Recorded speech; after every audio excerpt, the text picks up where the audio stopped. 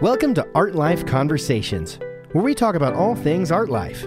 From the struggles and the wins along the way, to making art, learning, and art history, to talks on business, career, and selling art. No matter where you are on your art journey, here you'll find inspiration, encouragement, and motivation as Kelly shares the real life of a working artist. And now, your host, Kelly Folsom.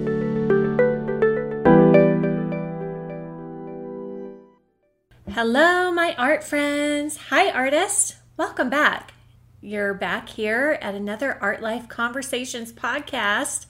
I'm so happy to be here with you today on this very chilly, snowy February morning. It's 2022. I still can't believe it. So today we are going to be talking about a very important topic, of course, related to art life, and in this case, our art business. So today's subject is on stop pricing your artwork on these three things. So I was recently there was recently a discussion being had in one of my artist groups, the Art Life School Facebook group, and it was all on pricing.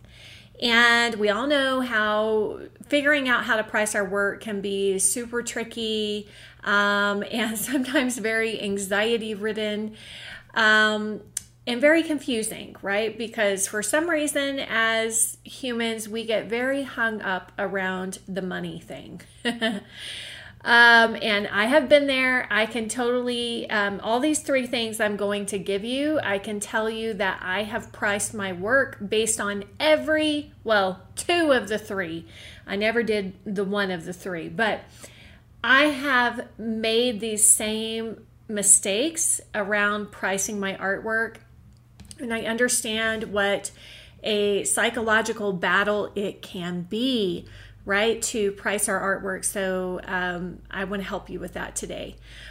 So that's what we're talking about. Super juicy. If you're new to me, just so you know, I went to art school in 2007, graduated in 2011, began to immediately start to sell my work even before I graduated in my last year of art school. And so I've been dealing with this pricing issue, you guys, for a long time.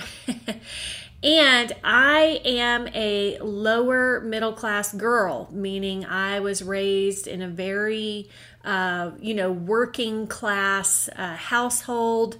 And when I say lower middle class, I mean, there was times whenever we were at the poverty level. So I say that because our money story, our personal money story, how we were raised, the environment that we were raised in greatly affects us as artists, and it can determine how we price our artwork if we let it, and if we don't basically transcend that past, those past experiences and even past limiting beliefs around money, our perception of money, our current perception of money, right? So I'm just sharing that with you so that you do understand a little bit about me and my backstory. I do not come from money. I have worked very hard to even get any money at this age and at my stage in my life at age 42. And I have overcome so many limiting beliefs around the money topic.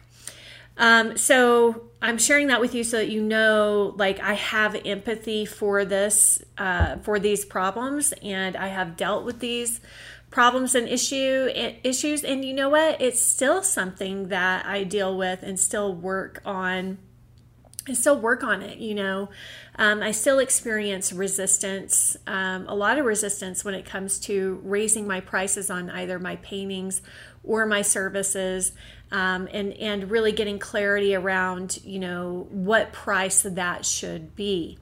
Okay, so to cover the three things, these are the three things that you should not be pricing your art, so do not price your artwork based on these three things. Number one is kind of a simpler one, but it is something that I've heard and something that got brought up in our Art Life School Facebook group, and that is pricing your work based on the cost of your materials. Or you could also say the amount of time. So either pricing based on the time spent on that painting or the cost of your materials. One of the artists in particular had shared in the group that she was given the advice to price her artwork like 4 times greater than the cost of her materials. What? What is happening? What is going on? No, this is such bad advice, such a bad formula. I hope if any of you are doing that right now, that you toss that formula out the window, please. And the reason why is I really want you to, think about it. Like, can you feel that if you price your artwork like that, that you are going to be severely limiting your ability to be financially successful and to grow financially if you stick with that formula. Okay. Number one, art materials are not that expensive. And let's say if you are going with that formula, one thing you might start doing is like buying more and more expensive materials so that you can raise your paintings, the price of your paintings higher, and then basically you're just increasing your cost of goods, right, at that point, and decreasing your profitability, decreasing your profit range. So that is not a good suggestion, not a good recommendation at all. And then if you're basing the price of your paintings based on time, that's another, faulty way to price, because, what if you are, you've gotten so good at your skill set and you can actually work faster and you complete paintings faster? Are you going to price your paintings less? Like the amount of time? No, you're not, or you shouldn't be. So the amount of time that you are investing into a painting has zero to do with the actual value of that painting. Okay. So I'm going to say that again. The amount of time or money, cost of goods, that you invest into a painting has nothing to do with the value of your painting. Can you really feel that to be true? So the faultiness of that methodology of pricing based on time investment could also be, I've known artists who, say that they spend, weeks on a work of art. Nobody cares how much time you're investing. Nobody cares if you invest 8 hours or if you invest 80 hours. Your customers only care about the end result. They only care about the quality and the value of that work of art. And does it fulfill a desire for them? Does it solve a problem for them? Does it fill a need for them in their life? That's what they're paying for. That's what they value. They value what your art brings to their life, how it helps them feel better or makes their home more beautiful. It's all based on what is the desire that's being fulfilled and how much do they value that desire being fulfilled. It has nothing to do with how much time or the cost, your cost of goods. Okay. So those are one and the same, in my opinion, like if you're pricing based on your cost of goods or pricing based on time investment. And listen, all of us, as independent solopreneur artists, let's say, we really have to get away from the idea of trading time for money. Again, this is a very kind of middle class, working class mentality where, you go and you clock in and you get paid by the hour. right?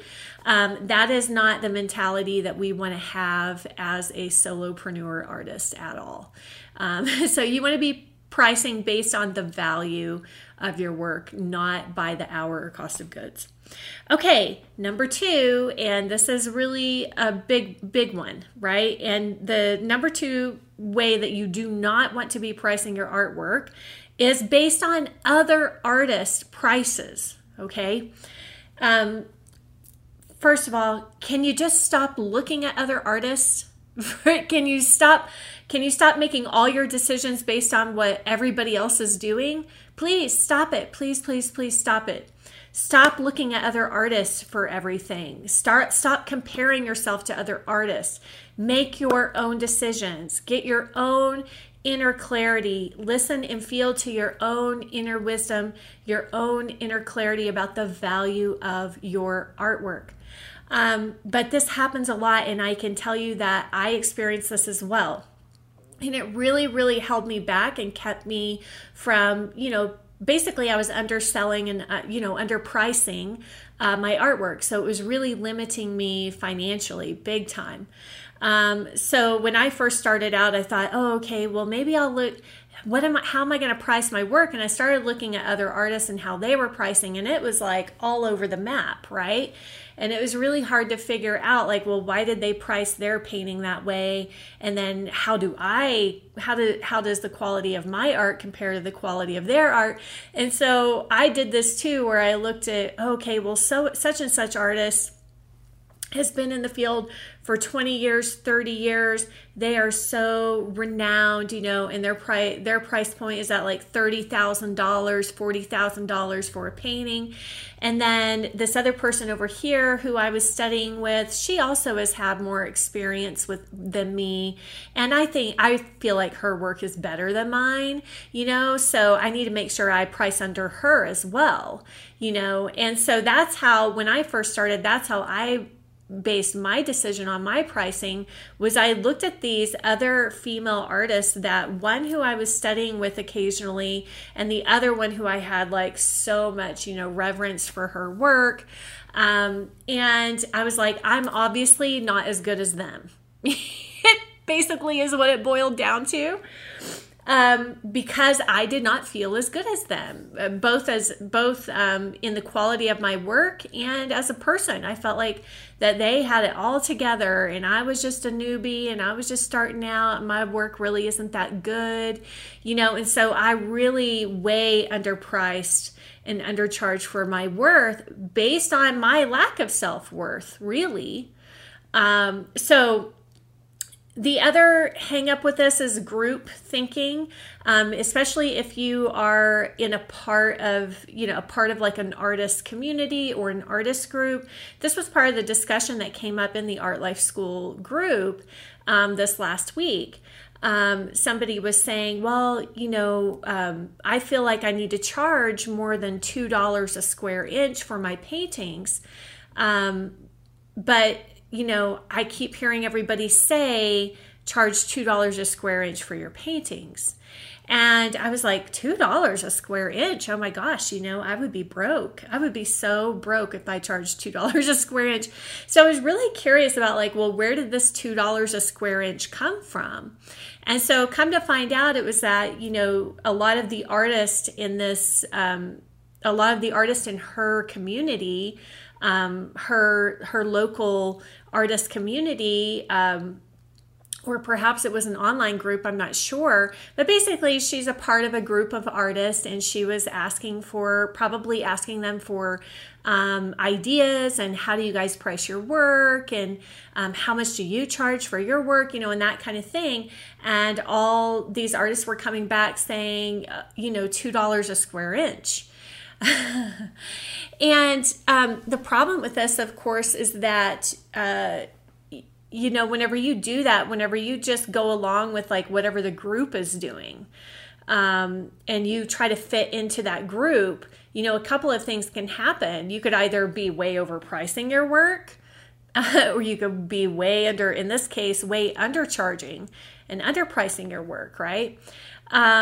And the other thing is that then you're very limited by that group's mentality, by that group of peers. If that group of peers is led by feelings of scarcity, fears of playing it big, let's say, and really just, if they're limited in their thinking, and you're going along with what they're doing and what they think, then you're going to be limited too. So it's one thing to, do research and kind of, look at the market and see what everybody's charging and be more objective about it. But I find that especially whenever artists are in like a group like that, the tendency is more like to want to fit in, and not want to offend anybody and not want to be looked at as if, oh, well, boy, haven't you gotten too big for your britches? It's like, who do you think you are charging that amount for that? And I will say, if that happens to you, then I highly recommend that you find a new group of peers. You may have outgrown that group of peers. They are so much more limited in their beliefs and their thinking and what they want for themselves in this life. And so it may just be time for you to find a new group of peers to belong to. So you always want to surround yourself with people who have more of that unlimited thinking and have a bigger mindset and a bigger thinking perhaps than you even have currently, because they can pull you up and they can bring you up. But if you're just staying like in a small-minded group who is driven by scarcity mentality and limited, small thinking beliefs, then you're going to be influenced by that group. It's just human nature. And some of us are more susceptible to that than others, just based on our personalities. People who really are very much all about relationships and wanting to fit in will be more susceptible to that than others. Rebels will usually be less susceptible to that, or people who have like high self-assurance in their personality type, like myself, will be less susceptible to that as well. So it can really depend on your personality, as to how detrimental that can be to you. I mean, let's face it, all of us want to fit in, right? Like all of us want to be liked, all of us want to fit in, we want to have friends, we want to have relationships. We just have to be super careful about who we pick for that. And we also have to be aware that there's going to be times in life where we outgrow those relationships, and it's like time to either let those relationships evolve differently, or it's time to outgrow them and move on and build some new relationships. Okay, so do not price your artwork based on other artists' pricing or what other artists think your art should be priced on. Because here's the deal, like your pricing really needs to be an energetic match for you. You need to feel 1000% worthy of receiving that money. You need to look at that price and be able to own it and know that if you get paid that for that painting, number one, you're going to be overjoyed and so grateful to receive that money, but also not feel like you were overpaid, right?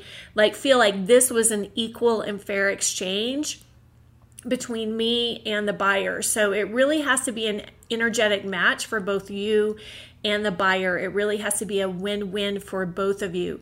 So you can't feel, if you feel resentment after you sell a painting, it's probably because you charge too little for it, right? If you feel like, if you feel like you have to give that person who just bought your painting a back rub and a foot rub and send them all kinds of special gifts and say thank you a million times, it's probably because you charge too much for the painting, which I would say rarely happens for most of us. Most of us, we tend to undercharge rather than overcharge. Okay. So the third thing that you want to stop pricing your artwork based on is what you would spend, right? What you think you can afford, or what you would spend on something, or what you think your buyer can afford. So often we price based on our own life, our own reality, our own experience in terms of we see that number on our painting and it's maybe such a big number, and because we have some low self-esteem or maybe a lower sense of self-worth, we think there is no way in hell anybody is going to pay that for this painting, right?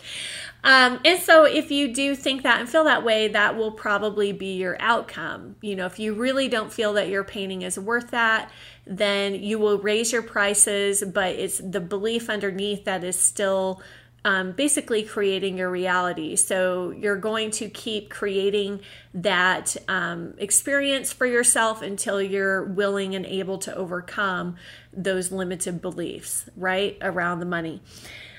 But I see so many artists do this, and I've done it myself, where a certain dollar amount, let's say $5,000, is such a huge amount of money to us, perhaps. And then, for example, I might go to, let's say, Neiman Marcus website, and I'm looking at dresses, and I'm dreaming about, maybe a dream dress I'm going to be able to buy one day, and I see like just a pretty normal dress that's got a $5,000 price tag on it. So, and it's like an awakening of, wow, there's somebody out there who's just going to pay $5,000 for that dress. That doesn't really seem, like there's no way I would ever pay $5,000 for that dress. I might pay $100 for it, $200 for it, maybe. From my perspective, from where I'm at in this life, from the amount of money I make, but I would never pay $5,000 for that dress. But there is somebody out there, many people out there, many women out there who would gladly pay that and see the value and worth. They fully value that dress, and they have no problem paying the $5,000 to get that dress. And so it's a similar thing. Like, you yourself might not be able to pay $5,000 for a painting as the artist, right? But there is somebody out there who is. There is somebody out there, and you're just like that fashion designer who created that beautiful dress, right? Like, you've created something so beautiful and so valuable that they are going to be gladly and happily, able to pay for. They're not even going to question it. They're not even going to question the amount. They're just like, oh my gosh, I've been looking for a painting like this forever, and it's going to fit perfectly right here in my home, and it just speaks to me, and I love it so much, and every time I look at it, it's just like an emotional, soulful massage, a massage to my soul, So we have to really understand that we are not our clients. We are not our collectors and our buyers, right? Like, we're two different people, and they have a different kind of life, a different kind of lifestyle, let's say, and they are looking for different things that will fill those desires, for them. So you can't price based on what you think you can afford, what you would pay, as an art collector. So let's say, if as an artist, if you saw a piece of art that you really loved from another artist, you probably have a limit as to what you could spend. Like, you might be willing to pay $500, $1,000. I don't know. You'll have to look within yourself to see like what that price limit is for you. Okay, but we all kind of have that, in our minds. So, I've paid, a couple $1,000s for a painting from, artists that I like their work and that spoke to me. But so that's kind of like my upper limit right now in terms of what I feel, is worthwhile to pay and what I feel like I can afford. And it seems reasonable to me to spend that, right? But I am not my buyer. I am not my collector. So I can't price my art based on my own, what I'm willing to spend on. Okay. So that's the last thing that, you want to make sure that you are not pricing your art based on that, what you can afford. And a lot of times we just project our own, we think like everybody else is having the same experience as us, right? We think, and a lot of times because we don't know anybody else in our immediate circles that are having a different experience or are at a different income bracket or would, spend that amount. So again, you also have to be careful about, projecting your own reality, your own experience into somebody else's, because they are coming from a totally different place than you. They could also be at a totally different stage in their life where, maybe they're retired or older, they've invested their money well all their life, and now they have the ability to buy art for the first time, things like that. You can't look at your buyers like they are you and like they are having the same experience as you. And that's also another danger of the group think, right? Like just looking at your peers and just looking at your group. Because I've also read in some of the discussions that we've had behind the scenes in the Art Life School, some artists saying, that non-artist peers have also expressed concern about their pricing, or maybe suggested that wow, that's really expensive, but these are not your buyers. These are not your collectors. So why are you even listening? Why are you even taking any of that to heart? Like, they're never going to buy your art anyway because they don't value art. They don't value it enough to spend the price tag that you have on your art, but somebody else does. So too many times we're just listening to the wrong people.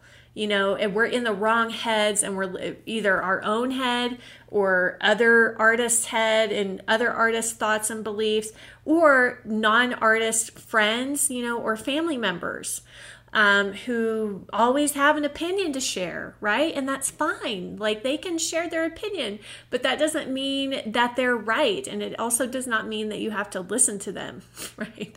So I'm going to leave you with that today, the 3 things that you want to stop pricing your artwork based on them. Stop pricing your artwork based on those 3 things. Your cost of goods or time investment, other artists' prices, or what you yourself or family or non-artist, not even non-artist, non-collector, I would say, peers, non-art collector peers can or would spend on a painting. So please, please, please, all these things are irrelevant to the value of your painting to your art collector. Okay.